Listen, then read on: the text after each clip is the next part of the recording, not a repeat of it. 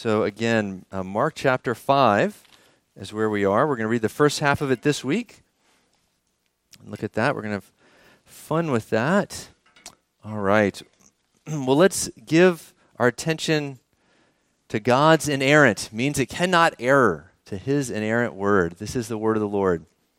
Mark chapter 5. They came to the other side of the sea, to the country of the Gerasenes, and when Jesus had stepped out of the boat, immediately there met him out of the tombs a man with an unclean spirit.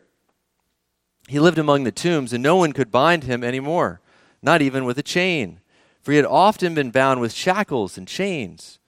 But he would wrench the chains apart, and he broke the shackles in pieces. No one had the strength to subdue him. Night and day among the tombs and on the mountains, he was always crying out and cutting himself with stones. And when he saw Jesus from afar, he ran and fell down before him. And crying out with a loud voice, he said, "What have you to do with me, Jesus, Son of the Most High God? I adjure you, by God, do not torment me." For he was saying to him, "Come out of the man, you unclean spirit." And Jesus asked him, "What is your name?" And he replied, "My name is Legion, for we are many." And he begged him earnestly not to send him out of the country. Now a great herd of pigs was feeding there on the hillside. And they begged him, saying, "Send us into the pigs, let us enter them." So he gave them permission. And the unclean spirits came out and entered the pigs, and the herd, numbering about 2,000, rushed down the steep bank into the sea and drowned in the sea. The herdsmen fled and told in the city and the country, and people came to see what it was that happened. And they came to Jesus and saw the demon-possessed man, the one who had had the legion, sitting there clothed in his right mind. And they were afraid. And those who had seen it described to them what had happened to the demon-possessed man and to the pigs. And they came to beg Jesus to depart from their region. And he was getting into the boat, and the man who had been possessed with demons begged him that he might go with him. And he did not permit him, but said to him, "Go home to your friends and tell them all that the Lord has done for you, and how he has had mercy on you." And he went away and began to proclaim in Decapolis how much Jesus had done for him, and everyone marveled. Let's pray. Lord, we do thank you for this story, this little piece of history from 2,000 years ago. Lord, we pray that you would use this to move powerfully in my soul and theirs. Lord, do good. We are soil. This is seed. Please plant it in our hearts. We pray in the name of Jesus Christ. Amen. Amen. I was watching a clip from a movie online, and this is a movie from some years ago, but the main character in it is saying grace. He's praying before a meal, and this is how it goes. He starts and he prays to baby Jesus. His wife interrupts and says, "Hey, you know, sweetie, Jesus did grow up. Don't you think it's weird to call him a baby? It's a bit odd and off-putting to pray to a baby." He says, "Well, I like the Christmas Jesus best, and I'm saying grace. When you say grace, you can pray to whatever Jesus you want. The grown-up Jesus, teenage Jesus, bearded Jesus, or whoever you like." Again, he goes on and prays. He says, "Dear tiny Jesus, in your golden fleece diapers, with your tiny little fists balled up," and he went on. What do you think of that? I doubt any of you pray like that. Jesus once asked, "Who do you say that I am?" So I ask you, who do you say that Jesus is? Right? If it was Christmas season, many people have in their mind a picture of that tiny baby. Right? If you look at drawings, what do many drawings look like? He has long flowing hair, a nice soft beard. He's sitting around with children. It looks like Sunday school, right? Right? That's a depiction of him. Is that who you're praying to? Right? Many people have different pictures. Now, if we were to survey in Cane Bay, I thought about doing this, but I didn't get a chance to. If I were to go ask people, who is Jesus? What kind of answers would I get? Some might say a good teacher. Some might say, get out of here. Right? We'd get different answers. Our sermon series is called Encountering Jesus, right? And so as we read the gospel, we're encountering Jesus as we look at what he said and what he did. So this is a story of what he did. And here's our strategy today. Basically, there's three groups of people in this story, and we're going to look at each of them in turn and how their interactions with them and Jesus, okay? So first is the demons, then is the townspeople, and look on page 7, you're going to see this. And then is the man who was healed, okay? So we're answering the question, how did people respond to the power of Jesus? We see the demons cowered before Jesus first. Second, the townspeople rejected Jesus, and then the healed man pursued Jesus. All right, we're going to begin with the first one there. So the demons cower. All right, so you look at verse 1 again. They came to the other side of the sea. Remember last week, there's that big storm that Jesus calmed. Right, so they've come across the Sea of Galilee. They land here in the country of the Gerasenes. Jesus steps out of the boat, verse 2. Immediately there met him out of the tombs a man with an unclean spirit. A few seconds we find out it's not a unclean spirit. It's thousands of unclean spirits, but we'll get to that. Okay, so in verse 2 through 5, we learn some stuff about the guy who ran to him. You know the Bible doesn't waste words. Mark definitely doesn't waste words, right? And so any detail it gives must be significant. So let's look, what do we learn about this guy? Look at 3 to 5. Okay, we already know that he ran out of the tombs. He lived there. And that's a strange place to live. And this isn't like our tombs. This would be like caves, like carved out in stone. Okay, so he lives there. No one could bind him, even with a chain. It says shackles and chains. So kids, a shackle is like handcuffs to put around the ankles. Okay, so they put handcuffs around his ankles, he'd break them apart. And they'd chain him, and he'd break it apart. Chains, I don't know if you've ever pulled on a chain, kids. It's pretty strong, right? And so, crazy strength. No one could constrain him. Okay, we learned that. What does he do? Verse 5, night and day, among the tombs and on the mountains, he was always crying out and cutting himself. I don't know if you've ever heard a grown man scream. That is not a very pleasant thing. Okay, at night, kids, you ever get scared of thunder? Any kids get scared of thunder? Really loud noises, right? Mom, what was that? Right? Could you imagine living in that vicinity, trying to go to sleep at night, and you hear this guy screaming, and he's cutting himself with stones? We learned in another gospel account of the same story, there's no clothes on. So have a naked guy cutting himself, screaming, living in caves. That's quite a sight. So here's our guy. I imagine you're the apostles, right? So you're in the boat, you're coming up to the shore, and here running down the hill towards you is this crazy guy, cuts all over his body, and he's probably huge. That would be kind of scary, right? What does he do when he gets there? Look at verse 6. When he saw Jesus from afar, he ran. He didn't try to fight him. People feared this. People didn't go near this way, right? You went another way to get around it because this was his territory. Jesus shows up, he runs, and he falls down before him. You know, there's two, I don't know if you've ever heard of the two natures of Christ. Have you heard of that? So he had a divine nature, right? He's fully God and fully man. Okay? So when this demon-possessed guy runs up to him, see, many people, I think, just see the human Jesus, right? And that's when we started the sermon, right? He was fully man. When the demons ran up, they acknowledge his divine nature. Well, that's who they're falling down before. They acknowledge this average-looking Jewish guy was not just an average Jewish guy. This was, and they say, look, what do they say? He says, verse 7, and crying out with a loud voice, what have you to do with me, Jesus, Son of the Most High God? He didn't say Jesus of Nazareth. He said, he acknowledged his divine character. And then he even begs him in the name of God not to torment him. Well, why would he do that? Well, because in the end, the demons know they're all headed to hell, right? They're all going to be cast in the lake of fire. And here is Jesus a little early, and they're like, please, please, don't judge us now. Okay, that's what's happening. They're terrified. So he approaches him, he falls down before him. But think about that. If even the enemies of Jesus come and fall down before him, should we not, his own children, worship him, right? To humble ourselves before him. Here the demons are just falling down before him. But then notice, let's look at the interaction, right? We're going to look at these interactions between these three groups and Jesus. Okay, so let's keep reading. Look in the passage. So the conversation. So he says to him, at verse 8, the sequence is opposite, right? So it says, for Jesus was saying to him, come out of the man. So he comes, he runs. Jesus says, come out of the man, you unclean spirit. And then the man starts begging him, don't torment us. Don't torment us. They haven't obeyed yet, right? Don't torment us. And then they see the pigs. Right? And so what do they beg? You see it there. Hey, send us into those pigs over there. Another thing important to notice, demons have to ask permission even to go possess pigs. Interesting, huh? They don't have the power that you might think. They are subordinate to Jesus. Here's the Son of God before them, and they're begging him, hey, don't torment us. Can we just go in the pigs?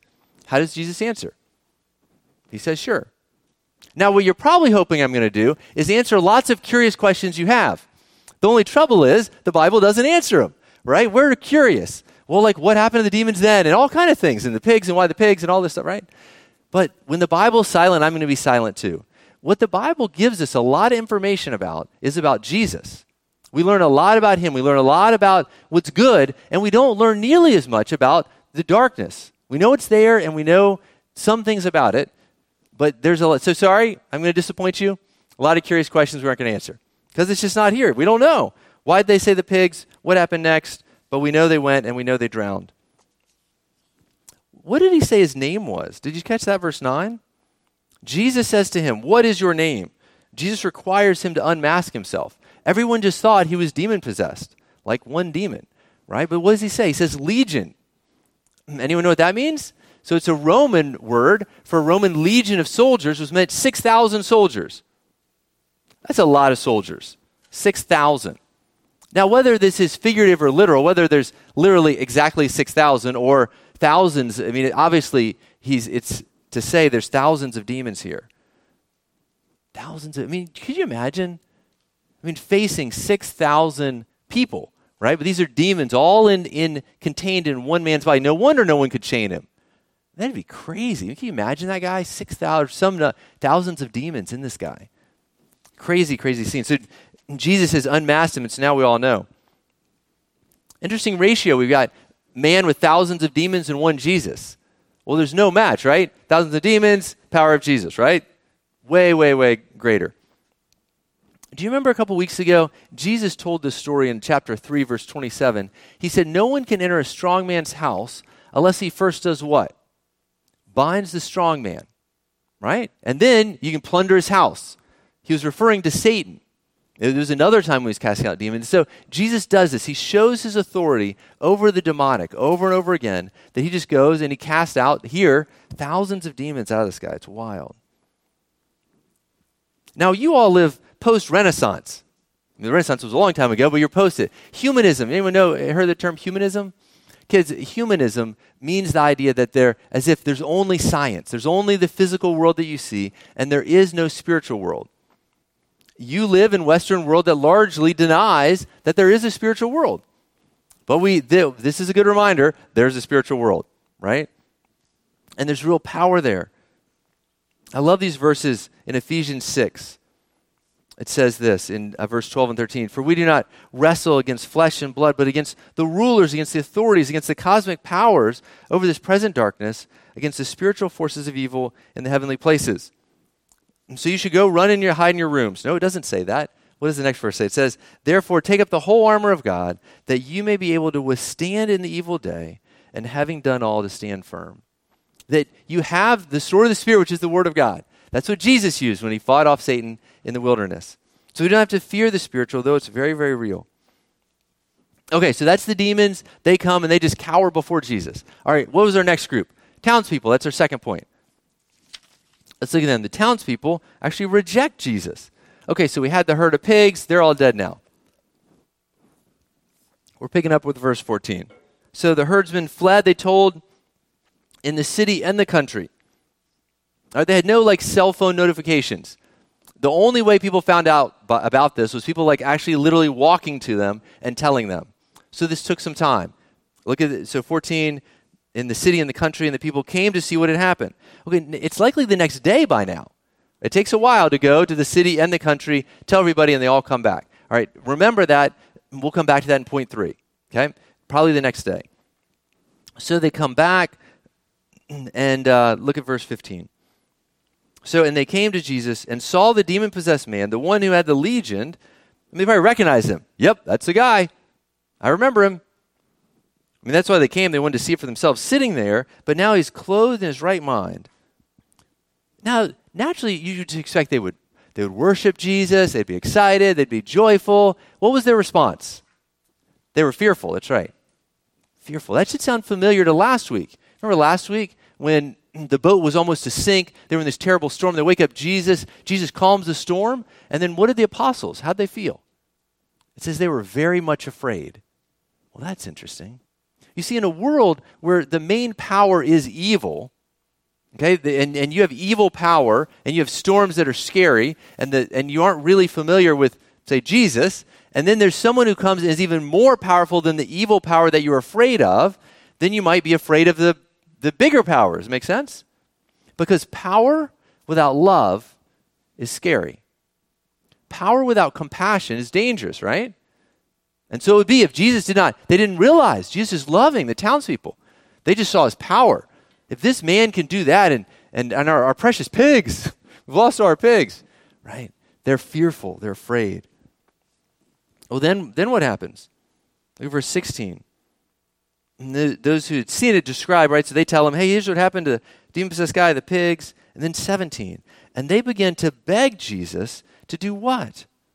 To depart from their region. You know, like, I get it. Like, initial sadness, like, hey, we're really sad about our pigs. But then you look at the demon-possessed guy and you're like, this is Johnny. Like, we remember Johnny. He used to live in our town. Oh, we're so thankful, Jesus. Who cares about all the pigs? Like, a man's life is way more valuable than 2,000 pigs, right? And then they should go run back to their town and bring all the lame and the sick and say, hey, if you can do that for him, we got a bunch of other people you need to talk to, right? But they don't do that. They beg him to depart. So sad, isn't it? I mean, this is like their one chance. You got Jesus right here in your town, and you're about to send him away. Big mistake, right? They sent him away. Sent him away. It's sad. And this is how they responded. People still respond this way. Not everyone's thrilled about Jesus. And some people still reject him. All right, so let's keep going. Well, before we do, think about this. Like, they love their status quo. Like, here's option A. Option A is crazy demon-possessed guy that screams at night, cuts himself. You can't go that way. Crazy guy, and you have all your pigs. That's option one. And you're kind of scared, but you get by. Or you lose all your pigs, and the guy's better. They really they picked that option. They said, like, we kind of like status quo. You see, when Jesus shows up, he does kind of change things, right? And not everyone's thrilled by that. And so we shouldn't expect that Jesus would show up and kind of fit in orderly into our lives. Jesus wants to come and transform our lives. That's important. They said no. But I don't know that it is their last chance. And that brings us to our third point. All right, so the healed man. Pick up with verse 18. Right, so he was the one who was demon-possessed. Let's go back. All right, what do you remember about him? What do you know about him? Remember, he cuts himself, no clothes, screams at night, thousands of demons in him. That's his initial state. Then look at verse 15. What's his final state in our story? They came to Jesus and saw the demon-possessed man, the one who had the legion, sitting there, clothed and in his right mind. Now, you remember I said it was the next day, likely? What do you think happened between those? Or he gets healed. Everyone leaves. Probably takes him 24 hours to go through the towns in the country and everyone to get back. You think he and Jesus were just kind of standing there waiting for them to get back? Like, they probably talked to each other. So he probably just had a day with Jesus, the Son of God. He's now healed, talking with the Lord. That was really cool. That would have been a great, great experience. I imagine they both took advantage of the opportunity. But what a change. What a change from before to the end. But now it's his turn to get a request. Okay, let's review our requests in the story. All right, our demons, they asked something. They said, hey, Jesus, don't torment us. Send us in the pigs. How did Jesus answer? Yes or no? Yes. Okay, so first, Jesus says yes to the demons. The townspeople, they ask, please leave us. What does Jesus say? Come on, you can say it. Yes. There you go. Okay, so we have a yes to the demons, a yes to the townspeople, and then we get to the guy he healed, the guy he really had compassion for. And he says, hey, I just have one request. I want to go with you, Jesus. And Jesus says, wait, what? You mean he said yes to the demons, he said yes to the people that are rejecting him, and he said no to the one sane guy in the whole group? Yep. So if you've ever thought that Jesus isn't answering your prayers because he doesn't love you, well, you remember this. He said yes to demons and these guys, but Jesus' purposes are higher than ours. our purposes don't always match his. And when they don't, he's going to say no because he loves you. You do this with your kids. You tell them no sometimes because you love them, and what they want is not best for them. See, Jesus had a plan, and what everyone else was asking happened to fit with that. But why does he say no? Look at the next verse. What does he say? He said, and he, being Jesus, was getting in the boat. This is verse 18. The man who had been possessed by the demons begged him that he might go with him. And he did not permit him, but said, okay, what's his instruction? Verse 19, go home, Jesus said. Go home. Got it. What are you supposed to do? To your friends. Well, that's interesting. You think he had friends? I mean, at some point he probably did. Where do you think they lived? That town, the town that just rejected Jesus. That's likely where he's from, because that's where he was. He says, go back. And what does he say to tell them when you get there? Tell them all that the Lord has done for you. Tell them all that the Lord. There is power in a changed life, in the story of a changed life. We commonly call this a testimony, right? A testimony is the story of what happened in someone's life. Now, many people are actually ashamed of their testimonies and quite embarrassed by them because of past things they've done in past life. But you don't have to be. I mean, you can't beat this guy. I guarantee none of you ever ran around with no clothes on, cutting yourself, screaming at night, possessed by thousands of demons. Beat that. It's true. But he went and he told all that the Lord had done. I encourage you. Do your neighbors know all that the Lord has done in your life? It is powerful. Jesus didn't even get to go to the Decapolis. So this is the region. Here, you want a geography lesson? Okay, so here, this circle is the Sea of Galilee. This is the Jordan River. Okay, so here's Jerusalem. This is all the Jewish land over here. This is the Decapolis, mainly Gentile. Or we know this is probably Gentile because they have a bunch of pigs. Pigs are unclean animals. Jews don't farm pigs, all right? So he's here. He crosses over here to over here. And then where did it say he went? Decapolis. Okay, so over here. Because oftentimes, Jesus said, don't tell anybody. Remember that? And he'll say this again. He healed a guy. He said, don't tell anybody. Well, over here, this is over not on the Jewish side. And so he's saying, go tell everybody. Go tell them what God has done for you. And so he begins to spread the gospel over here, which is pretty cool, isn't it? What Jesus knew was the quicker that his fame spread in the Jewish area, he would likely end up on the cross a lot faster. The Jewish leaders were very jealous of him. And so he is giving this guy freedom. Hey, go be a missionary, but do it over here in the Gentile land. And that's why he said yes. Okay, so you're going to see that difference. Often saying, don't tell anybody. Here he says, go tell everybody. But let's look some more at this guy. Okay, so we've got the geography. He goes, and then look at the response. How do people respond? It says, and he went away and began to proclaim in the Decapolis how much Jesus had done for him, and everyone marveled. Everyone marveled, I bet. I mean, that's a wild story, particularly people that knew him. Right? People could vouch for him and say, yep, it's true. We heard him at night. He didn't make any of that up. And it's so obvious, like Jesus has done something here. You see, we still have that. Jesus is not walking on the trail of Cane Bay, right? But you are. Jesus didn't go over all through the Decapolis over on this side, but this guy did, right? And he began to grease the skids, so to speak, for the missionary movement that would go after, which is really cool. How much the Lord has done for you. I love that. All right, so what else do we have here? So obviously he went far beyond his own. Oh, wait a second. You remember I told you that they had missed their one chance? Did they miss their one chance? So Jesus has so much compassion that a town rejects him. And what does he do? He sends them the very first Gentile missionary. Isn't that what he did? He said, go back to your home, go back to your friends, and tell them all the Lord has done. So they missed Jesus. Jesus went on, but Jesus is unbelievable. He didn't have to do that. He could have just sent fire from heaven, right? And been like, all right, I'll leave, all right? And you're going, right? He could have done that. That's what we would have probably done.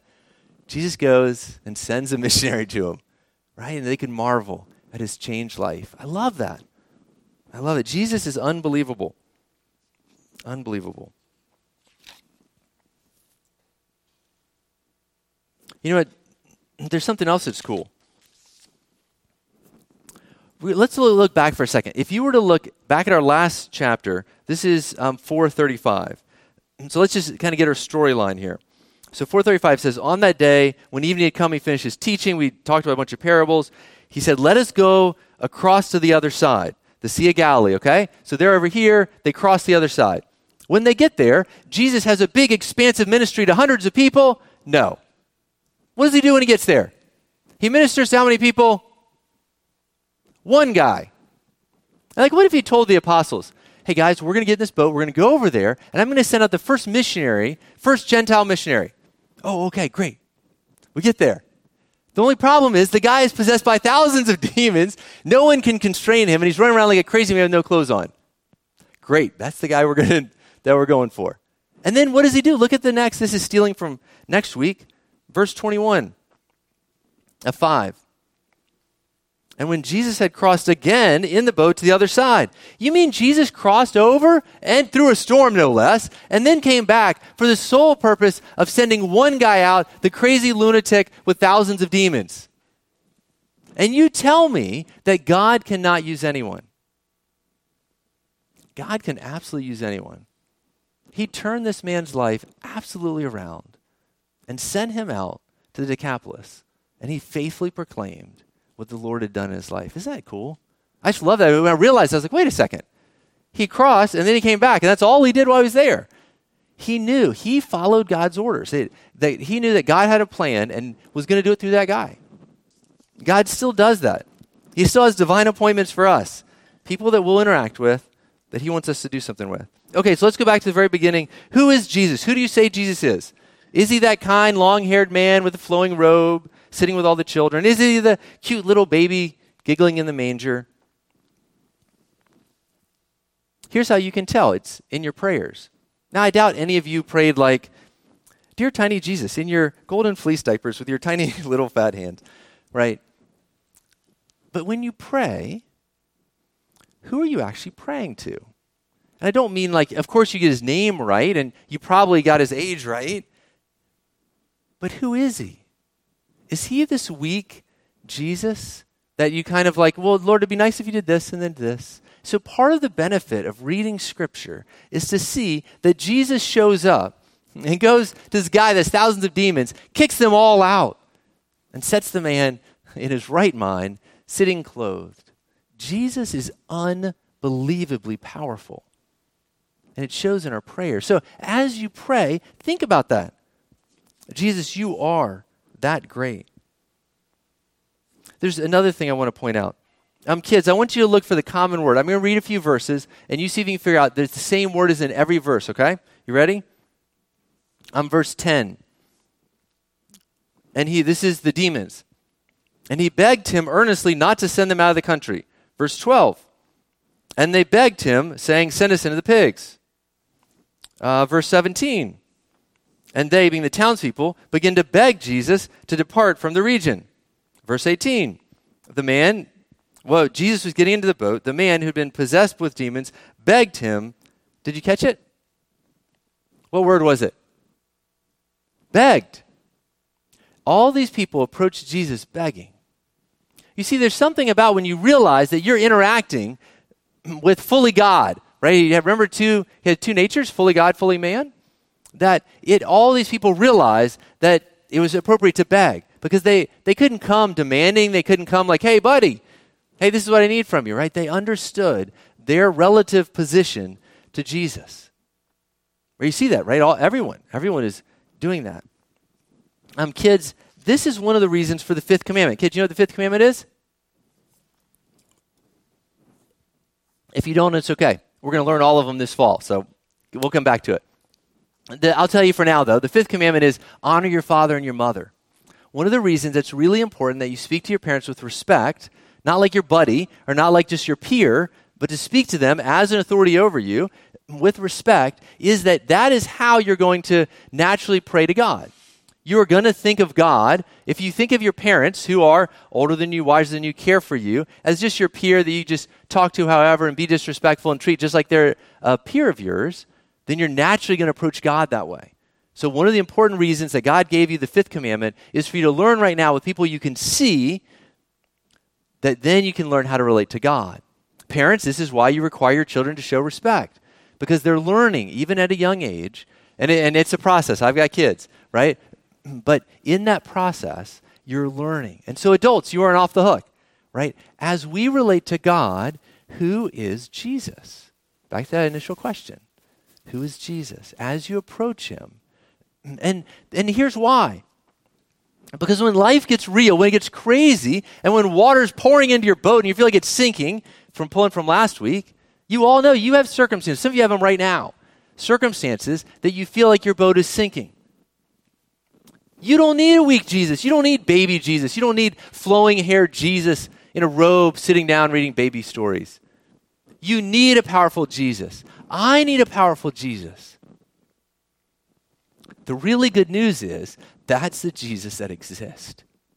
All those other versions, he's not a little baby anymore.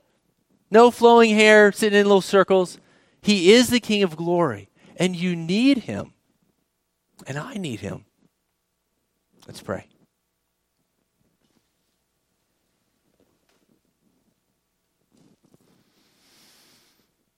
Heavenly Father, we thank you that you are who you say you are. We have the gospel so that we can actually meet the real Jesus, the Jesus who shows up and casts out thousands of demons with a word. Everyone's begging and bowing down to him. Thank you, that's really who you are. Lord, I pray that you would lift our view of you, oh Lord. We'd lean on you more. When things get crazy, we'd actually run to you. My kids run to parents because they know that they can keep them safe. I pray that I and my brothers and sisters would run to you because we know that you can keep us safe. There is no power greater than you. You bound the strong man and you calm the sea. Sea, wild man, no match for you. Thank you, Jesus. Thank you, Jesus. Thank you for adopting us. Thank you that you match your power with love and compassion. We pray to you, Father and Son, in the name of Jesus Christ. Amen.